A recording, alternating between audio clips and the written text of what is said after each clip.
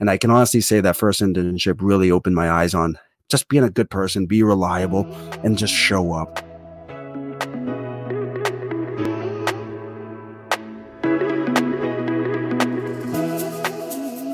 You may not realize this, but internships in FP&A are literally a cheat code, not just for your career when you start it, for your career as a manager and above. Internships give you experience, both with the things you like and honestly, even more importantly, the things you don't like. But they're also the longest interview process possible, where you can actually hire an intern and see what they can do. And that is just a super powerful thing that I don't think people in FP&A really maximize and take advantage of in their careers. Yardi, you've had experience with internships and all sorts of hiring and participating. What are your thoughts on your first internship? What did you do? How did it help you? And let's start with that. I mean, Drew, you and I always talk about internships and how it's essentially a cheat code. And my story is a little unique, so I'm going to share it in the only way I know how to share it, which is I was kind of thrust into it. And by that, I mean, I was in a position where, Drew, I think we've talked about in an earlier blog post where it's like, hey, we had to fund our own education. We didn't have anything. So for me, it was not even a question. And I don't even recall exactly, but I was trying to figure out what did I want to do coming out of college? What was my major going to be? And I remember talking to someone and he was like, hey, I'm going into finance and doing all these things. And I was like, oh, that's really cool. I've always heard about the stock market. And that's funny enough, Drew. I thought I was going to be like going into the stock market, be a banker, all that good stuff. And so funny enough, I'm in corporate finance and doing this stuff now, which I actually love a lot more now. One thing he shared with me back then was, and it stuck with me very closely, was, Yardi, you are ranked at the bottom when it comes to everybody else out there. I was like, wait. I was like, what are you talking about? He's like, Yardi, you're competing against Ivies. You're competing against like top 50 schools. You need to get internships, and you need to get those internships because it's that cheat code that you're going to have on your resume that says, hey, this guy's done this, whereas these other guys, maybe at these other schools, haven't yet. And that's not to say that those guys can't do it as well. But I just remember going back to my wrestling days, like, I know if I'll be able to win if I just put in more reps. I got to get more reps in. And internship was a way to do that. My very first internship was actually doing customer support, actually, funny enough. And that's not FP&A. How does that help you in FP&A? At all, which is hilarious. And it's actually funny. That internship, which I still remember, it was actually like a startup. Someone from Harvard, I think it was, had started up, was doing like $20-30 million a year. He was crushing it. I didn't know that till later, but I went into this like little office and I was like, hey, here's a bunch of customer support tickets. And it was really cool. He had like standardized templates and responses. And I just sat there for like 8 hours responding to the people. And I absolutely loved it. I was like, whoa, this is cool. The other fun tidbit, and I don't recommend this for you guys who are listening, I was like, I am very good at Excel. I was horrible, Drew. Horrible. I can't imagine a room where you're the fastest person in Excel. I'm pretty sure in the world. I would put you up against anybody.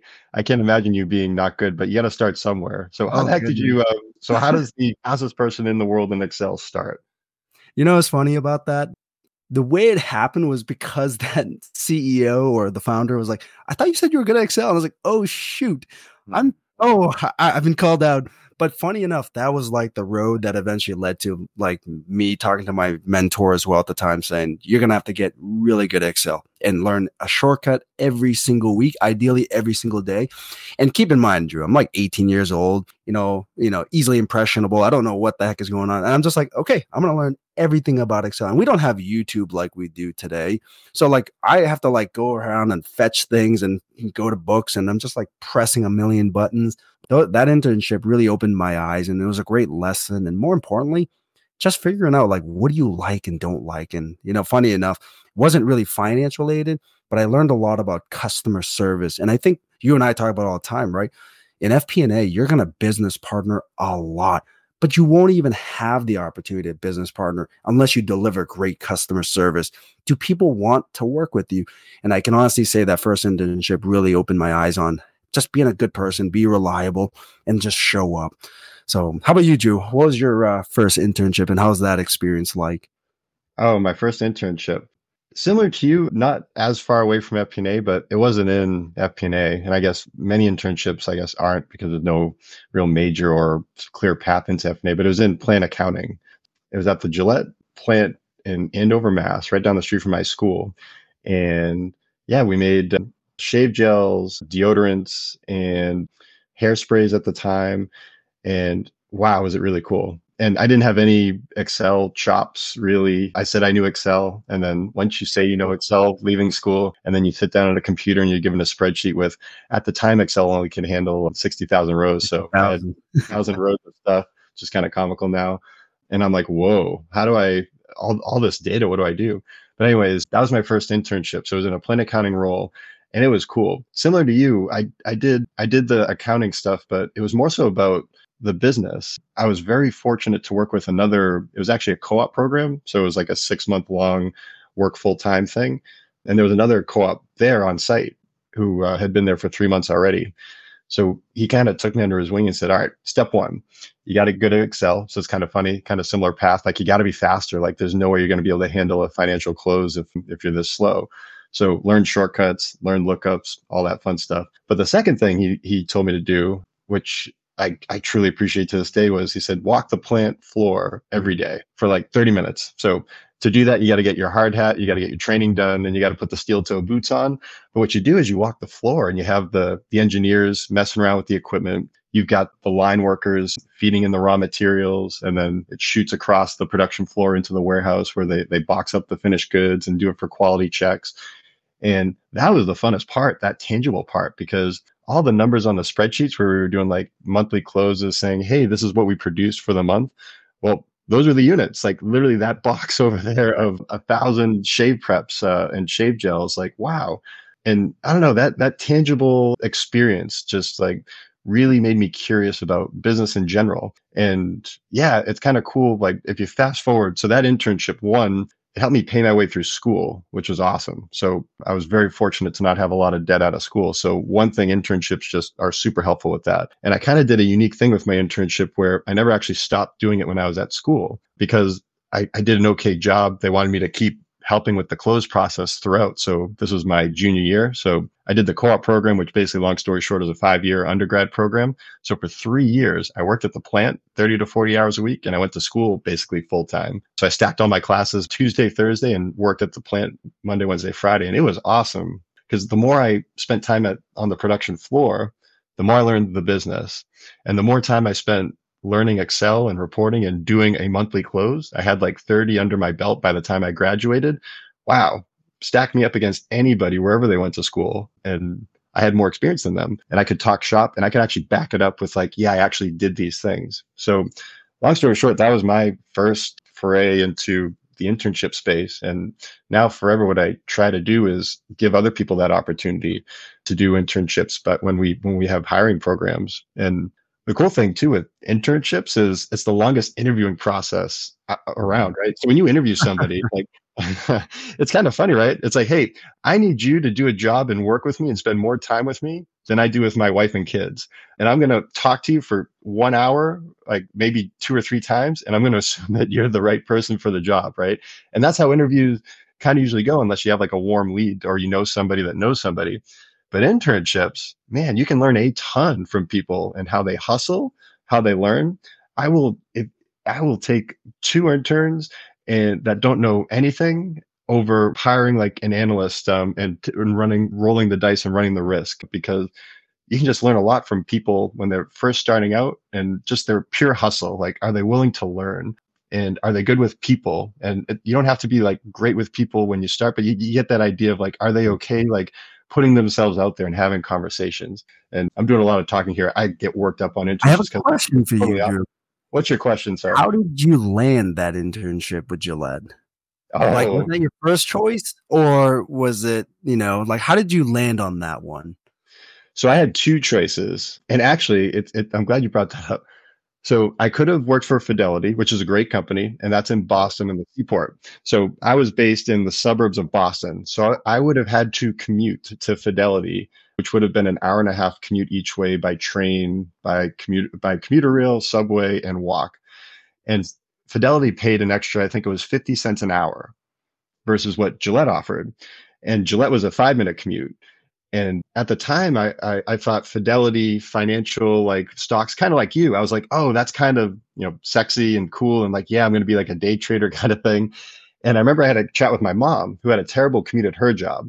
She loved it, but she was like, man, I do a 1 to 2 hour commute every day. And she said, Drew, trust me, like take the job that you're closer at. You might be able to put in more hours and it'll be more sustainable and it'll give you more optionality thinking about the whole school thing. And I remember like I lost sleep overnight, basically saying, yeah, I'm going to work for Gillette, I guess. And I wasn't actually the most excited about that versus Fidelity, but man, and again, Fidelity is a good company in its own right, but I am so happy I chose the Gillette path because it was closer and just the way I got to learn the business tangibly in manufacturing. Like, man, I wouldn't replace that for the world.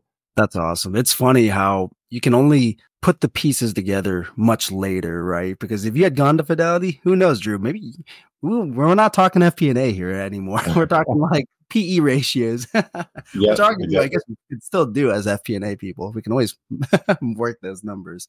That's it. Funny. How did you get your job? So what did you said you talked about your Excel chops. What got you your first gig with zero experience coming from a good school, UMass, but not like an Ivy League school? Yeah. This I love sharing this story because knowing that the odds were stacked against me. And not to say like UMass is a great school. I love UMass. I actually graduated in the top 10. But I remember knowing that I had the odds stacked against me. Just like when I used to wrestle, I came in as a JV guy and everyone's telling me, you're not going to make it. You're not going to make it. So then I asked myself a very simple question. What do I need to do to get an edge then? What is that secret sauce, so to speak? And I'm talking to my mentor. He said it very simply.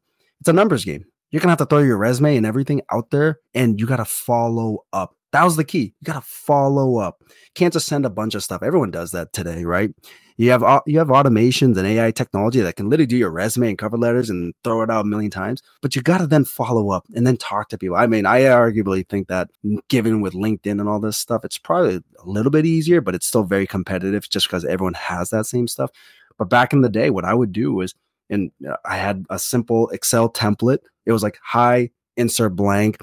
My name is Yardi. I'm interested in an internship with your company. And then I wrote a couple bullet points. And I literally would just go on Craigslist in our career website, and I would just start pushing stuff, just push stuff, just push stuff. And just similar to you, Drew, I had opportunities in New York, Connecticut, and it was for the area that I really did want. Well, I wasn't sure at the time, but like it was like working at like Merrill Lynch as a wealth management intern, all this stuff. But the problem was there was just such a distance. It was so far away. It was like an hour long. The place that I ended up settling for that I actually really enjoyed was like a 30-minute commute. And it was great because again, I didn't know what I wanted to do. And I didn't declare finance as my major at the time. So it's like, okay, I need an internship. I need to get business experience and I'm just going to do what I got to do to get that experience now. And funny enough, that's how I got my opportunity. But yeah, I'll save this story for later on how I actually got the GE opportunity because that's another fun story on how I got that one. It's funny when you look back in your career is how it's a stepping stone approach, right? A career is like a daunting thing when you start because it's like, holy smokes, what am I going to do? And you look at yourself as like an 18-year-old kid and you see people that are experienced and they could be analysts forever and they're the best analysts or they get up to the ranks of CFO or whatever. And you're like, wow, that seems so far fetched. Like, how can I get there? But it's cool. Step by step, every day, just a little bit.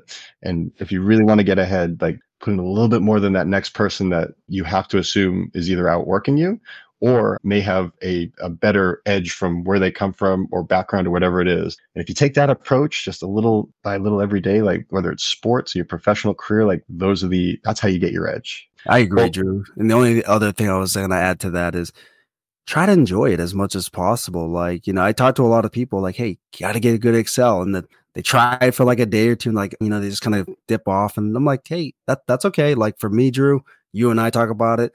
I love Excel, not because it's Excel. It's knowing that you can optimize and streamline things and you just see that magic happen in front of you. And more importantly, you're creating something like that is awesome. You're like, hey, your partner comes in, hey, I need a model because we're launching a new product line and you have the Excel chops to do that. Hey, I'm going to model out this new product line. It's going to cost us this much. I'm going to expect this much take rate. It just becomes such an awesome experience. But yeah, that's the key though. If you really want to get good at anything, you got to enjoy that process. And I like to say, in my coaching ways that when you've already accepted that this stuff will be hard, it becomes easy actually, right? Like, cause you already know it's going to be hard. Like, I know I'm going to get beat up in this finance close process. So I learned to enjoy it now. Now I can go out there and just be myself and work with my partners and make their job a little easier. So really good topic, Drew. Yeah, good advice.